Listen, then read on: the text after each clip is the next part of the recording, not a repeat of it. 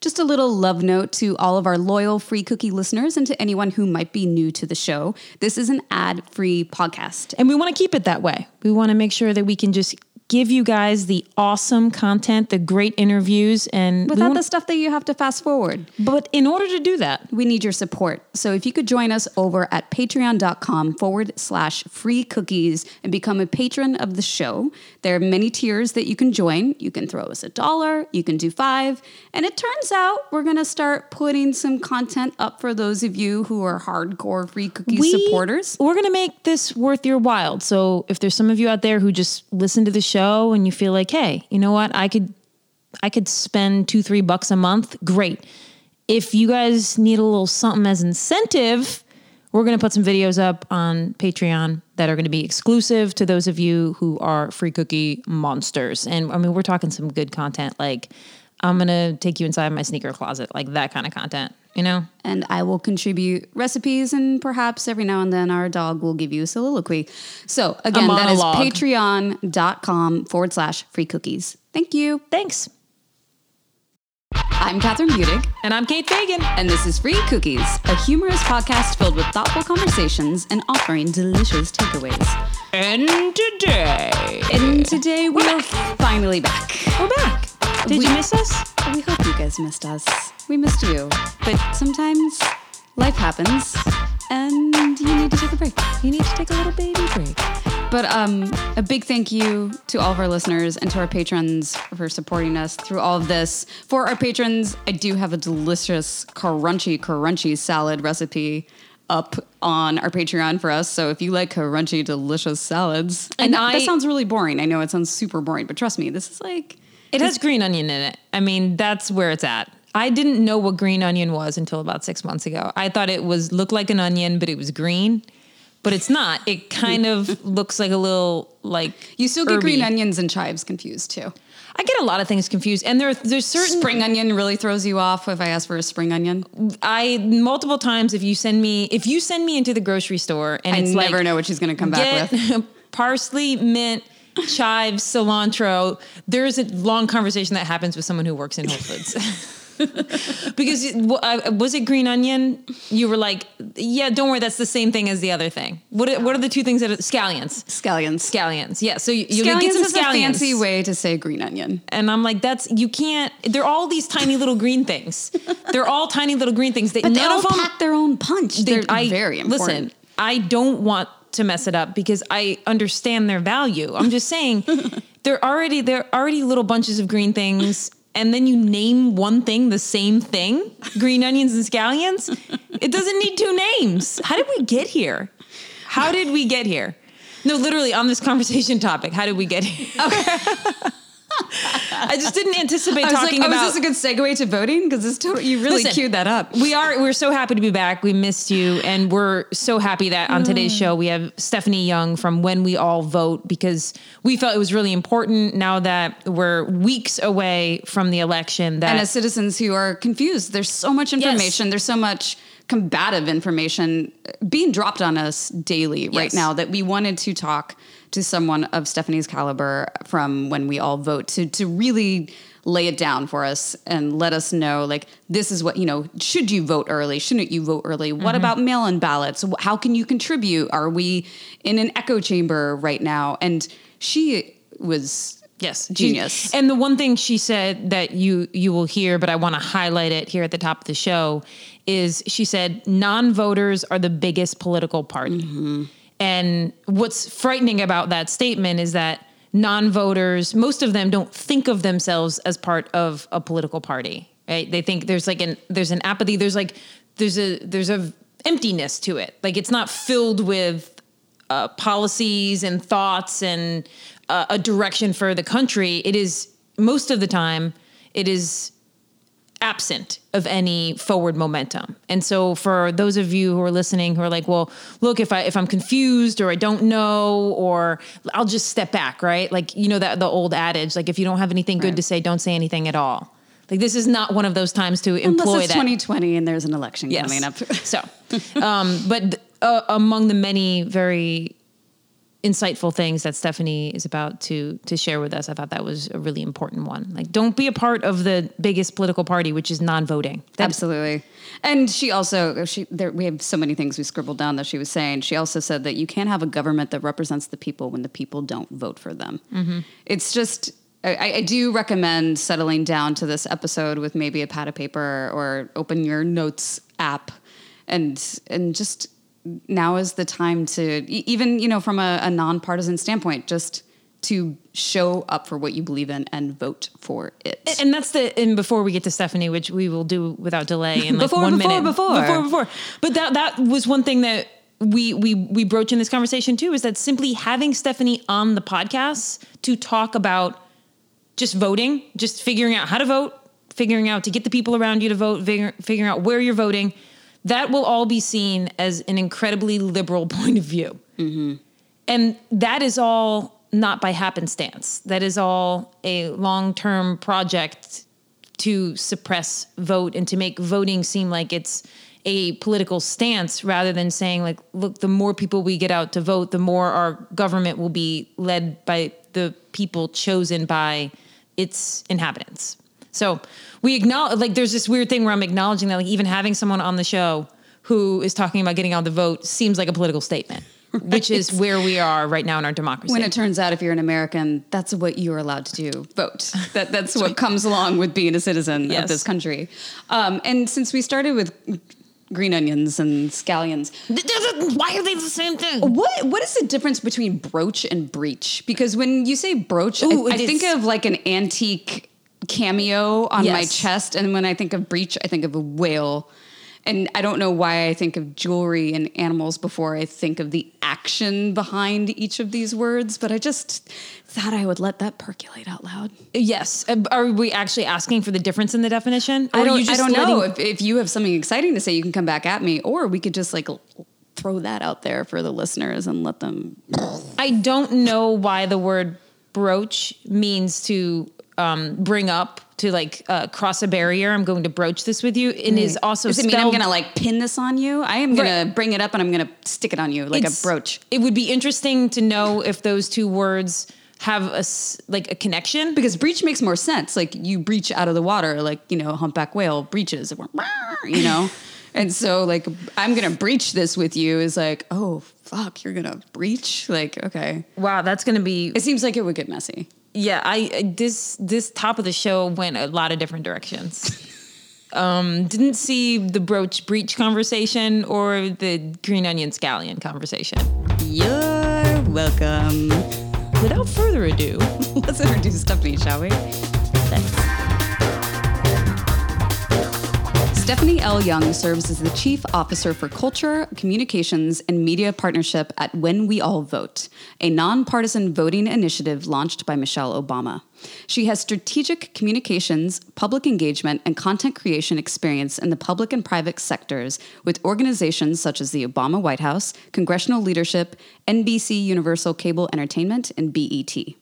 During her time in the White House, Stephanie had the unique opportunity to serve two critical roles as the Associate Communications Director and then as the Senior Public Engagement Advisor. In these roles, she led the press strategy around domestic policy announcements and created and managed critical relationships for the president in the African American community.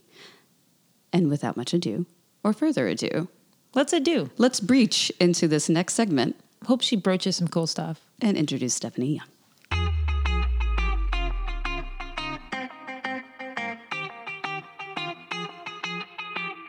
Hi, Stephanie. Thanks for coming on the show. We're really fired up to talk all of the voting needs with you today, and we can't wait to pick your beautiful brain. So thank you very much for being here.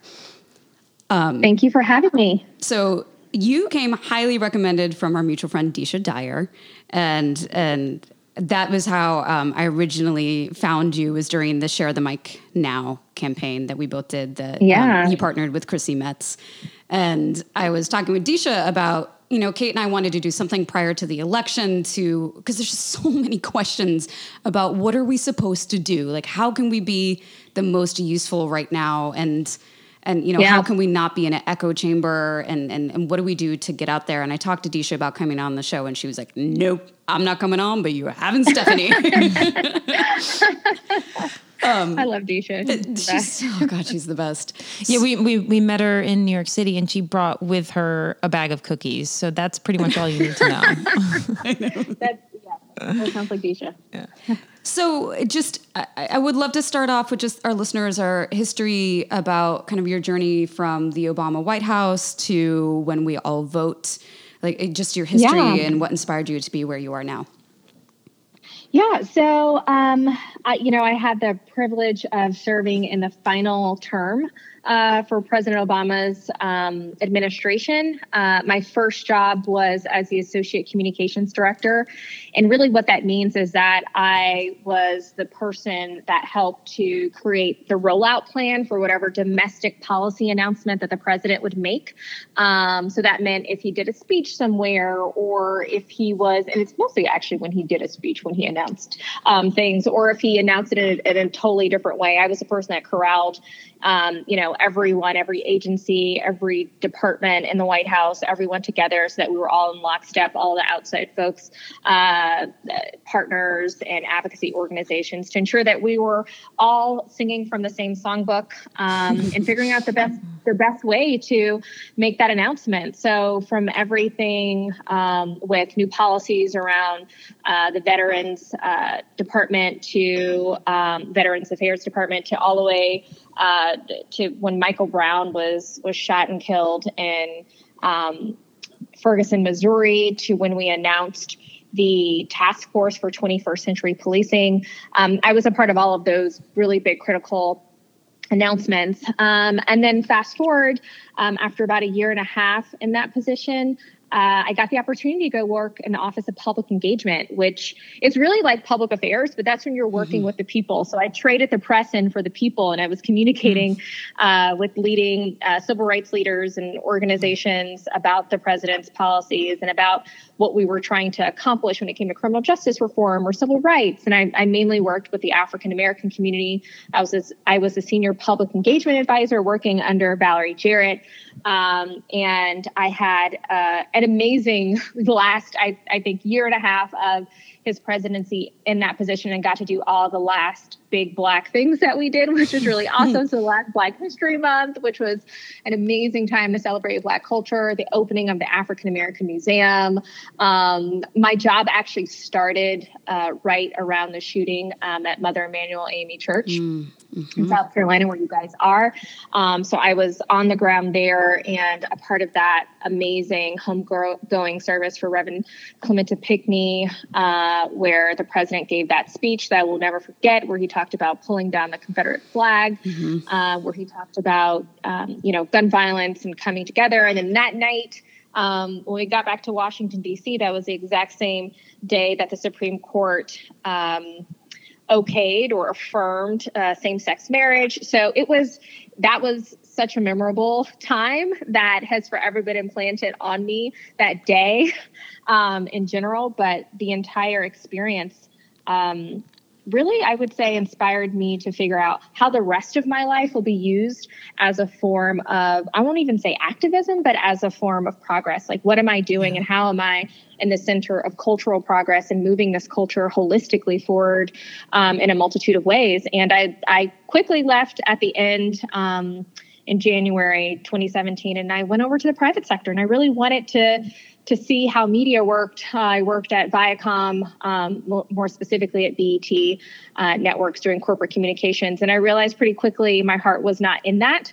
And I hopped over to NBC Universal Cable Entertainment, and I helped to start a campaign there called Erase the Hate, which ended up being a little bit more of an internal campaign. And then I got a call to come on back and work with When We All Vote and Mrs. Obama in this really interesting initiative on how we change the culture around voting. And when Valerie called me, I could not say no. And I am so glad that I took this opportunity and that I'm working with this incredible team and Mrs. Obama each and every day to figure out how are we changing the culture around voting? How are we ensuring that each and every American is empowered to understand how powerful their own voice is, and through their vote, that can be their activism, that is their voice, and that is the change in the community, the state, the city that they live in, this country that we want to see. And how are we talking about that? Not just when the election is right around the corner and it's a big deal, but how are we talking about that every day of every year? Because that's the only way you really change the culture around voting. So when you say change the culture around voting, how would you define or how would you describe to us what you think the culture has been, and what does that change in your utopia version of when you guys fulfill your mission? What does that look like? Well, when 47% of Americans vote, I think that we're so jaded that I remember when I heard that number, because that was the number of people who voted in 2016, I was like, oh, well, that was almost half. Like that was a good thing. That is terrible. Yes, sorry, you Stephanie. Cannot have do you have any reference points for like other countries that do it well, so we can understand kind of how much we're failing? Yes. Yes, I do. Places like Denmark, Belgium, all of these other places actually have like 80 to 90% of their countrymen and women who participate in elections. So we are far behind of, I would say, the Western world and other advanced nations or other advanced democracies. We fall very, very, very low. And when it was about nearly 100 million Americans sat out in 2016. For a multitude of reasons. And when we think about political parties, we're always like, okay, Republicans and Democrats and maybe independents, but really non-voters are the biggest political party that we have here in the United States. And it's become a little bit of a disease, I would say. It's not even just voter apathy. It is a mistrust in the system holistically. It is an erosion in the belief of government. And you see it play out each and every day when you have politicians, right, who are disparaging public service and public servants, and saying that working, like, they mooched off the government their entire career. Like, the majority of federal workers are people of color, okay, that have literally sacrificed their entire lives to be a part of this federal government, who have taken salaries that many people would not want to take, who have, missed birthdays and events with their families and their friends to ensure that our government's institutions are running. And we are living in a world or a country right now where we have really disrespected the art or the profession, rather, of being a federal servant or committing your life to public service. And it is a commitment, and people they don't have to do it. There is a passion for it. And I think that if you look at all of the cultural references that we have about government, they're always negative. I love Scandal, but the name was Scandal. On TV, right? And how do we combat, because, and we were just talking about that on our walk today, like, when did it often feels like our government just stopped caring about the people and or maybe it's the messaging that we have absorbed because of the way they're talking to each other. I don't know, what's the truth and what's the messaging you're getting, but that's certainly, it's so swirled and so, obviously everything that you're doing when we all vote and trying to show how much everyone's vote matters, but like, how do we combat this mistrust when, right now we have a president that's talking about voter fraud, and it's a mail-in and all the voter suppression that's happening right now. Yes, it's just, I feel like every single day you're getting hit with something. Every single day you're getting hit with something. It does feel like, we're in a bad dream consistently. Every week feels like a month. So I'm with everybody on how everyone is feeling. But I do want, for folks who have been active and who do, I would say, know better about, what our government is supposed to look like. You cannot have a government that reflects the people. You cannot have leaders in office that are for the people when the people don't participate and they don't vote. And a part of voter suppression is making you feel like you don't matter, your voice does not matter. And that's worked. but it hasn't been something that happened overnight. And I think it's super important for us, especially now in this time where we've all had to stop and take a beat and say what is happening, to realize that voting and civic engagement was not an opportunity for everybody in this country. This country was built for white landowning men. They were the people who could vote first. Eventually it was women, and then eventually it was Black people. And then terror, took hold in communities around this country. I encourage folks, if you have time, if you have an opportunity to take a road trip, to go down to Montgomery, Alabama, to Bryan Stevenson's memorial, or the place where he has for African Americans who have been lynched. Most of the reasons that they were lynched, it says voting. There's a whole wall where it gives you the reasons, and voting was, I would at least say, 60% of the reason. So this hasn't been like an overnight thing where we just woke up and we have a reality TV show host as a president. This has been happening for decades. And I feel like some of us have been asleep at the wheel. And unfortunately, culture change takes so much work, but what it really takes is us talking to the people in our lives. Because I guarantee you, everybody has someone in their life who doesn't believe in government, someone in their life who doesn't believe in voting, someone in their life who doesn't care to vote. They might do it every once in a while, but they don't understand that you have to do it every election in order to see the types of change that you want to see. People who can't make the connections between what the mayor does for their life or what the sheriff or the chief of police does for their lives. They haven't understood that their vote can impact who those people are who are making those decisions. But I will say COVID-19, this pandemic has had, I would hope, or given us a great awakening, because now we can see if our governor doesn't believe that COVID is real, but our mayor believes that COVID is real, the confusion and the dysfunction it causes in your cities. If you can't send your children to school and your school board has to listen to, the mayor or the governor or whoever or themselves, right? And they're making decisions in a silo. Well, you have control over that. You vote for those people. So for the first time ever, we actually can see how every elected official actually impacts our lives. So it's incumbent upon us to have those conversations. We've already texted over, I think, 10 million people this year to make sure that they get registered and ready to vote, make their plan to vote early. But what we know is that the conversion rate of someone texting a stranger to someone saying, let me sit my aunt down, let me sit my cousins down, my little nieces and nephews, whoever, and tell them how important their voices are and voting, that is a higher conversion rate than it is for them to get a text from a stranger or an organization like ours. So we're going to have to start having these conversations at home, in our families, with the people that we care about, with our coworkers, with the folks that we work out with. We cannot allow it or leave it up to chance that they'll get this message somewhere, because they won't. When 23% of 18 to 24-year-olds did not vote in 2018 because they missed the deadline.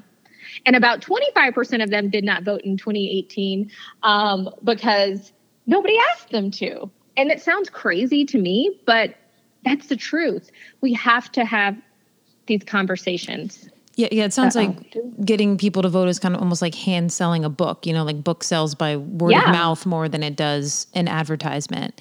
And to that end, when around this idea of changing the culture, not for the first time, but I feel like more than ever, I've started to see our popular figures and our celebrities really making it a priority. Not that it hasn't been in past elections, but like seemingly more so now.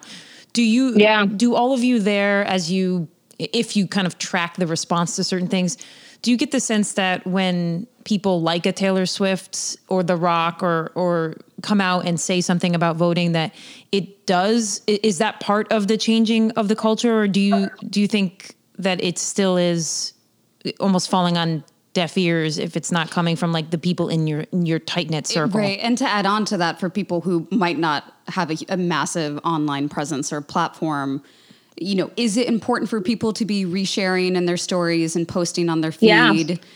Because sometimes it feels like an echo chamber. Yeah. Does that online stuff actually move the needle? Yeah. It actually does. And I'm glad that you've asked this question, because, Ms. Obama's joined by 12 other co-chairs, ranging from Tom Hanks to Janelle Monáe, some really phenomenal people. And what we know, though, is that these are platforms. These are bullhorns that we're able to use, right, to get our messaging further and create that echo chamber that you mentioned. Because like I said, there was about a quarter of young people who didn't vote because they missed a deadline, or they didn't vote because nobody asked them. Right. So we look at celebrity, we look at those platforms that they have, those voices that they have that kind of reach higher and farther as a reminder. It takes about 7 touches to get someone registered to vote. So that means that they have to hear it 7 times. Someone has to remind them, within that time frame. It's just not like a one and done. So hearing it from a Taylor Swift, hearing it from you guys, hearing it from someone in their lives, like it takes all of that. So it is important to repost. It is important to put stories up about voting. What's also important is to talk about your own voting plans, your own voting history. There's something that we know that people experience called voting shame. And especially women, where they feel like, well, you know what? Oh my God, this election's so important. I don't really know if I have what it takes to make the right decision. I'm scared. I don't know. I don't know what this office is, and I'm confused about this. So you know what? I'm not even going to participate in the process. Or someone who's like, wow, I've never voted. I haven't voted in the past 20 years, or the last time I voted was for President Obama, and I'm embarrassed and I feel like I can't pick it up again. We have to be authentic and talk about those things. Everybody has missed an election. Everybody has walked into that voting booth and been confused. So it's so important to talk about the process, your own process, because it's almost like, lifting or pushing back the curtain and showing people that it is not that complicated. It is not that hard. But better yet, there are tools, there's resources through When We All Vote, our organization, and others that are there to help people along the way. And I know that I've had so many folks in the talent world reach out and they're like, oh, we really want to do something on voting. And I'm like, well, it'd be great if you just joined our weekly list. We'll send you weekly assets and post. And sometimes it doesn't feel good enough for people, but that is how critically important it is for you to put that post up about those voter registration deadlines, or put that video up about, how do you vote by mail in your state, or, post your own voting story. All of it helps. All of it works. But the thing is, it can't just be right now, right? Mm-hmm. It has to be, from now until November 3rd, which is the last day you can vote in this country. We call it Election Day, but we're looking at it as the final day. But we have to pick right back up. And we cannot let this big kind of wave happen where we're all focused on it and then we all shrivel up and go in our own corners. And that's what happened, in 2010.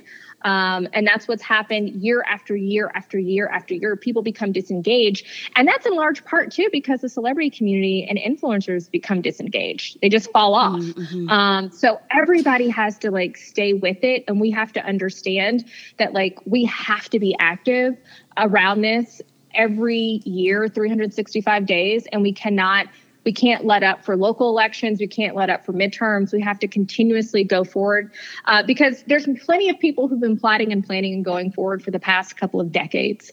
And they've been playing a really, really long game to ensure that this country is going to work for a certain few people, while others have been concerned with focusing on their families, getting their lives together, and really just trying to, in many cases, survive. They haven't been thinking about, how do I participate, or how am I civically engaged?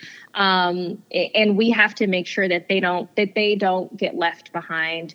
And there's so many voices like yours that can really be helpful with that. So when people are speaking up, and I know When We All Vote is nonpartisan, but in your experience, when people with platforms are speaking up, or even without platforms, when you're speaking to family members one-on-one, obviously there's the issue of your political party and who you're voting for.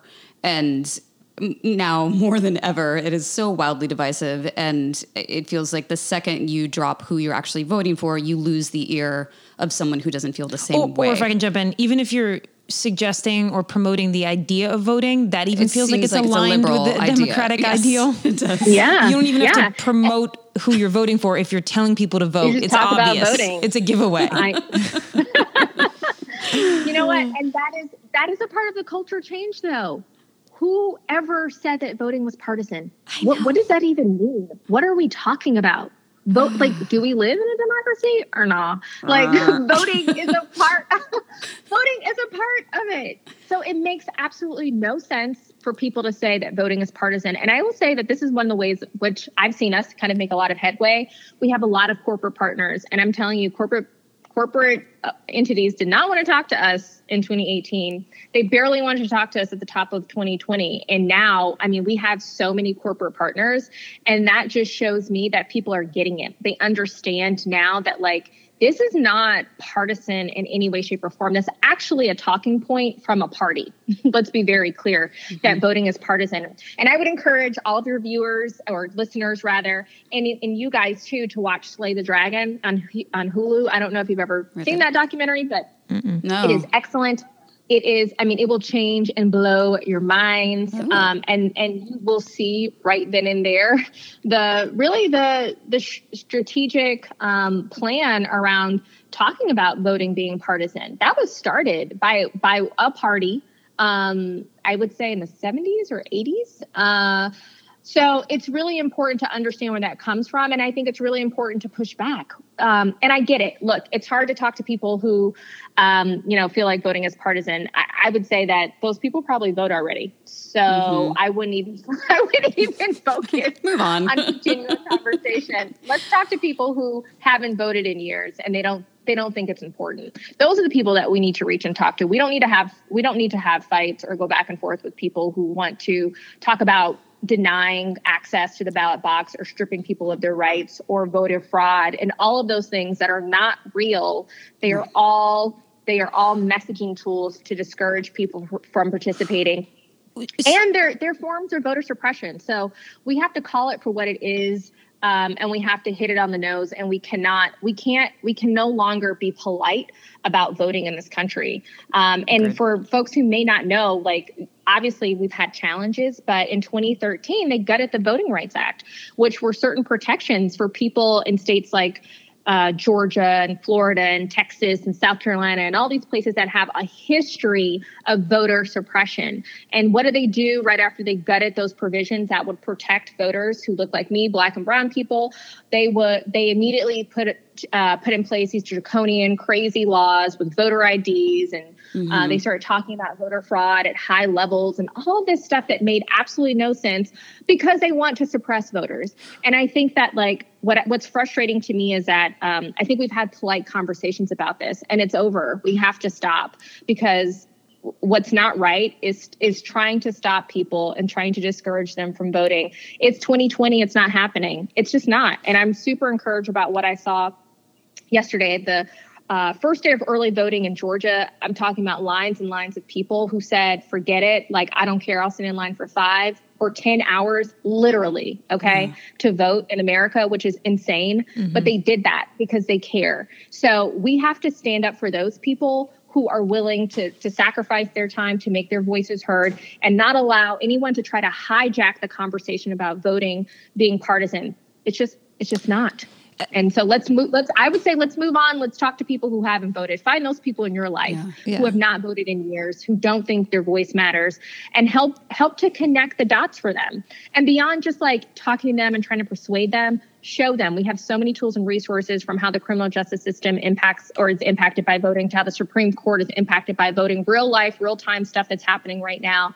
And in addition to that, help them get registered. We're almost done with voter registration, but in some states, you can still get registered. Also in North Carolina, you can get registered the same day you early vote, which is pretty awesome. So there's places where you can really help people in your lives to make sure that they have voted. It's just like taking a kid to the doctor, or a senior to the doctor, or, helping them get their mail, or I don't know what it is. But there's a way that you can handhold someone in your life to make sure that not only they get registered, but they actually go and vote. And we just launched today our voting squad challenge, where we're really asking people to get your squad together. Who is a part of your voting squad? Who you're going to be holding accountable to go vote with you together safely and early. So all of those things we can all do. We can figure out. It doesn't have to be 20 people. It can be 2 people. It can be 1 person. Your voting squad can even be your dog if you want your dog to go with you to vote. It doesn't matter. But we just want to make sure that people are going to vote early and they're doing it together. Because, when we all vote together, we become more than a vote. And that is what we're calling our kind of early vote weeks of action that take place starting the 18th of October through the 31st. So you mentioned we got to get out there. So you mentioned voting early, and that's one question I've kind of had over the last few weeks. Yes. Is I recognize that this high level conspiracy about voting fraud is a sham. And mail-in ballots. I do have there are times when, Catherine's mom will be like, let's mail in our ballots now early. And I'm like, no, I need to vote in person because I'm concerned that if South Carolina gets pushed past the election day to count all the votes, my mail-in ballot, then President Trump will say is fraudulent. So I'm like, I can't, even if it's not fraudulent, it could be said to be fraudulent. And now in South Carolina, you have to have a witness sign the back of your mail-in ballot. So it's ridiculous. And then I'm like, so I'm going to vote on November 3rd in person, because I'm like, what is the least chance that people who want to suppress votes will be able to suppress my vote? Do you have an order of preference or there? Should we be getting in early? Because that's definitely right. Tell us the ways, Stephanie. Yes, tell us what to do. Number one, 100% foolproof. My preference. So we work with the Lawyers Committee for human rights or for civil rights. And the Lawyers Committee is an exceptional organization that has the election protection hotline, 1-866-OUR-VOTE, 1-866-OUR-VOTE. And you can literally call from, I think, 9 a.m. to 7 p.m. every single day and ask them any type of question you have about voting. And they will be there for you and help walk you through it. And these are lawyers that you'll be talking with. So everybody should feel super comfortable about that. So this is my recommendation. If you are able-bodied, go vote. Just go do it, put your mask on and physically go do it. And then you don't have to live with the manufactured anxiety that this administration has given you about your mail-in ballot.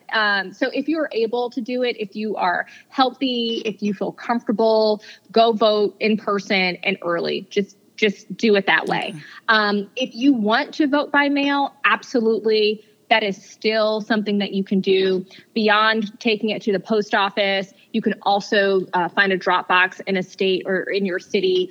In addition to the drop box, you can take it to your polling place. But I will say this, if you have not voted by mail right now, if you haven't turned your ballot in by this week, you need to go vote early in person. It's getting late. And we already know all of the groups that are working on this have talked about how incredibly important it is to get your ballots in early. Florida has already, received, I think, over 1 million ballots already.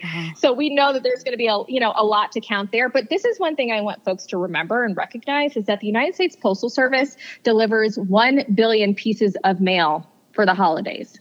So we know that there's not going to be 1 billion pieces of ballots, or we know that that's not happening, right? So they can handle this. Of course, they've been harangued, by this administration in a multitude of ways. I know that there's been tons of confusion, but my recommendation is if you're able-bodied, go vote in person.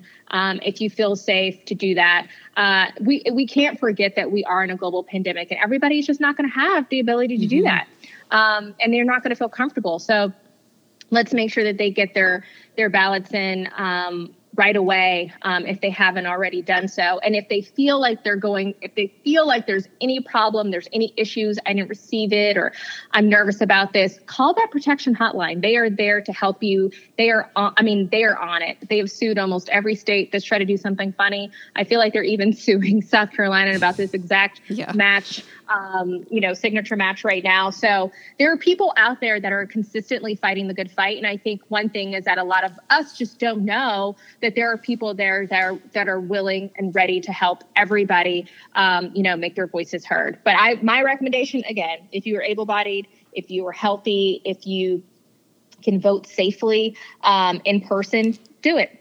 So for listeners who obviously they want to vote, well, hopefully, come on, you guys, you got to vote. But besides that, for people who want to vote, but also just, want to get in there, maybe there's able-bodied listeners who want to become poll workers. Like Kate and I have both applied to be poll workers here. Which is not a simple system. Not been easy, by the way. Not been easy at least here in South all. Carolina. But yeah. But also, what would your advice be for able-bodied people and for those who aren't able to leave their homes, like what else can they do besides just if casting they want to do their one vote? small little thing or just what is that one extra thing everybody can do?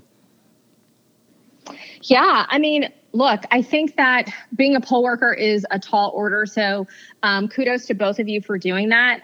You're taking your time to help your state and also help all of your community members vote, which I think is a beautiful thing. And we know that mostly seniors have had these positions. So if people can be poll workers, even though it's not easy to kind of, get through, I think that I know there's training in some states, you have to take tests in some states.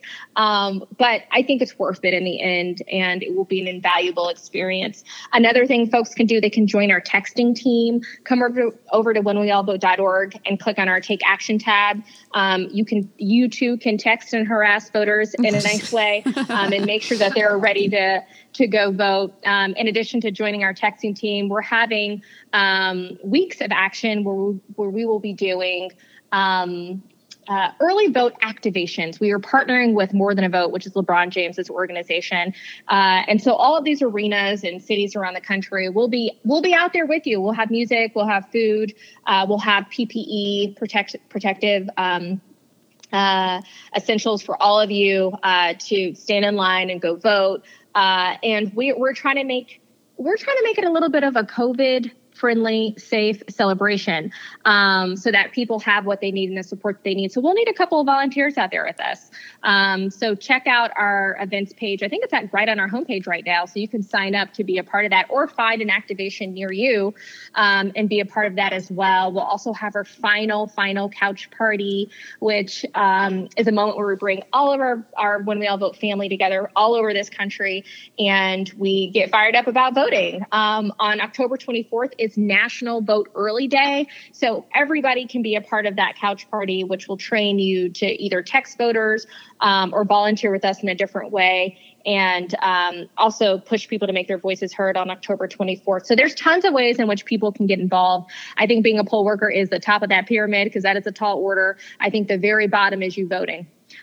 Because at the end of the day, we don't want to miss your voice at the poll. So you voting is the bottom of that pyramid. At the top would become a poll worker. I would say mid-level will be texting voters. We're not doing phone banking as most, I think, political campaigns typically do. But we're definitely tapping into voters the best way we know how, which is through our texting campaign. And we actually just launched, one other thing I forgot about, we just launched a social media campaign where we're sending out assets to like a whole group of folks who are interested in disseminating those assets. So really posting to Instagram, posting to Facebook, posting to Twitter. And there are some groups, it's not us, but there are some groups who do like handwritten like postcards and things like that. That could be cool to do, even though I think that we've kind of run out of time for that now. We're mostly kind of focusing on those key mailers. So there's a lot of ways to get involved. But the first way is to make sure you're voting, and then make sure you bring at least 3 people with you along that voting train to be on your not voting doggies, squad. People. So, right. Stephanie, last question here. Just, I know it's anecdotal, but you as someone who has been in this arena for previous elections, what's your sense of the response you're hearing on the ground level about getting that? Did you say 47% of American people? Was it 43% voted in the last election? But either way, yeah. what is your sense of where we are heading into this election about actually turning out the vote? I think that for the first time, everybody, and I mentioned this, I think earlier, everybody really sees how critically important elected officials are in their lives, no matter if they've tried to ignore it or not. Mrs. Obama likes to say that democracy moves on with or without you. And this is a good example of how it has moved on without so many of us not either paying attention or not being a part of the process. So you can't go anywhere. You can't listen to the radio. You can't watch television without getting a voting message. I'm so proud of the PSA that we had during the NBA finals that we created literally last year, but it still worked. It was great to see that during the game. And that was such a huge moment, but just to see the players with their vote t-shirts on as well. Yeah. I think that we've definitely cracked the voting code this year. we're not missing the message at all. And I think people of goodwill are really coming together. And one thing that I think is critically important, as you know, we've seen civil unrest in our streets and continued police violence, and the murder of unarmed Black people has, I think, pushed people even further to realize their activism is tied to their vote. Mm-hmm. And what we're trying to really push people and encourage them to do is take your protest to the ballot box. So as everybody who went into the streets, who raised their voices, I'm sure half of them probably weren't registered. Right. And I'm hoping, and I know that we had volunteers out there and we helped to get some of those folks registered to vote, but I'm really encouraged because people understand that, the democracy is only as strong as its people. And it seems like people really do want to step up. So no matter how dark it could seem, or it does seem, I think that we should take hope in the fact that people are ready to get in the game. We've seen it with our own eyes. I think we feel that energy, and I don't think you can go anywhere without getting a voting message. So I am inspired that this is the beginning of a great awakening in this country. This is the beginning of creating some new, strong, civically engaged citizens who really get that they cannot take their eye off the ball. And this is literally only the beginning. This is just the beginning. So I implore all of your listeners to think about it in this way, is that this could be the first time if some of them haven't been participating. But this should be, their introduction, their induction into being full-time citizens. And I remember when we were ending our time in the White House and President Obama said, I am moving to the most important position that you can be in. And that is a citizen. And I really, really hope that people feel inspired and empowered. And remember that it literally is always darkest before the day. So it's pretty dark now. So I really do think the morning is coming. Well, Stephanie, thank you so much. I mean, for what you are putting into the world. We need more Stephanie Youngs. And thank you for sharing your message with us and with the listeners. And I hope everyone is super fired up after they've listened to this. And go find your place in the pyramid. Just get on the freaking pyramid. That's all we ask. Just be part of the pyramid. Bring some people with you to the pyramid. And bring your dog and all of your friends. Well, Stephanie, thank you so much for your time. Thank you. Thank you for having me. Awesome. Take care. See ya. All right, that'll do it for today's show. But let us all imagine a world in which on November 3rd, the CNN news or whatever news station you're watching say that it is by far the biggest voter turnout in the history of the United States of America. Thanks to the Free Cookies podcast. Wow, I didn't think that, but listen, I just want to say if imagine a little Catherine breaching out of a jar of cookies with ballots in her hands. I just want to say, if this podcast encourages one more person to vote, just one, we'll have done our job. Wow, that is just one.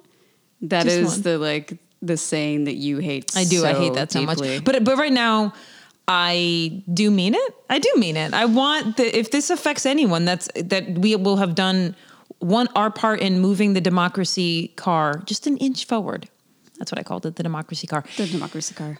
Thank you to Stephanie Young for all of that insight. We are definitely going to watch Slay the Dragon on Hulu to even better understand. Netflix? Hulu. It was Hulu. Okay. Yep, it was Hulu. And lastly, before we get to the bottom of the show, because this is just the top of the bottom of the show, what is so Italian about parsley? Well, and you should also know that you should use the top and the bottom of a green onion. Right, because one's white, one's green, and I think the white part probably. Here's what I think: the white. No, just let me finish this real quick. Okay. The white part in my mind won't have flavor because iceberg lettuce is trash, and iceberg lettuce is white. What does iceberg lettuce have anything I'm just saying, to do? The color white to me means devoid of vitamin. That's kind of what I've been told, and flavor. So, are you anti-white onions too? No. Okay. I'm just telling you that when it's attached to a green vegetable and then a big part of it is white, I think, the white part is the part that I don't use. That's what I've always thought. It also turns out I don't think people are eating a lot of onions for nutritional value. Okay, well, you didn't answer my question about what's Italian about parsley. What's Italian about parsley? Yeah. It's flat. And is the earth flat? What does that have to do with Italian? Italians like the parsley flat, not curly.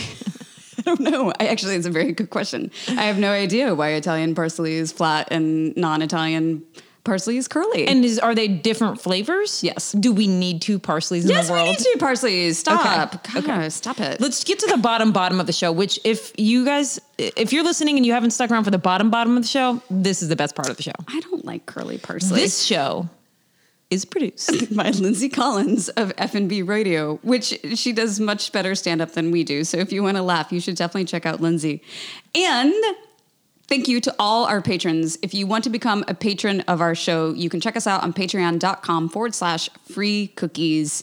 And if you're a patron, I share my recipes there. Kate talks about her kicks. If you're trying to get into the sneaker game, I will give you an entry-level sneaker that is awesome price point with a really cool story, and you would be supporting a female athlete. I mean, who doesn't want that, right? I'm not going to give you the sneaker. I'm going to give you the information about the sneaker. Jeez.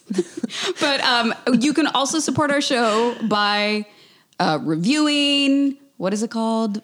Subscribing on Apple Podcasts. Following us on Instagram. Turns out we have not podcasted in a while. We're a little rusty. But we do want to say thank you to the reviewers who have put stuff out on Apple.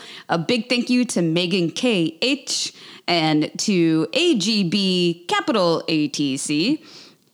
Agbat. A big thank you to Bernadette. This is actually my favorite, is when you attempt to say people's usernames on Apple Podcasts. To Breezy Ma. There's something very like machine gun fire about it. And it's also a big thank you to Flamenco del Scorcho. Were they all positive reviews? They were all 5 stars. 5 stars. Thank you, guys. Keep it up. We really appreciate it. We are back. Oh. We're back at it with sound effects and everything. I don't know. Lindsay just pushed the purple button. Okay, we should probably go now. All right. Bye. Eat your green onions and your flat parsley. And vote!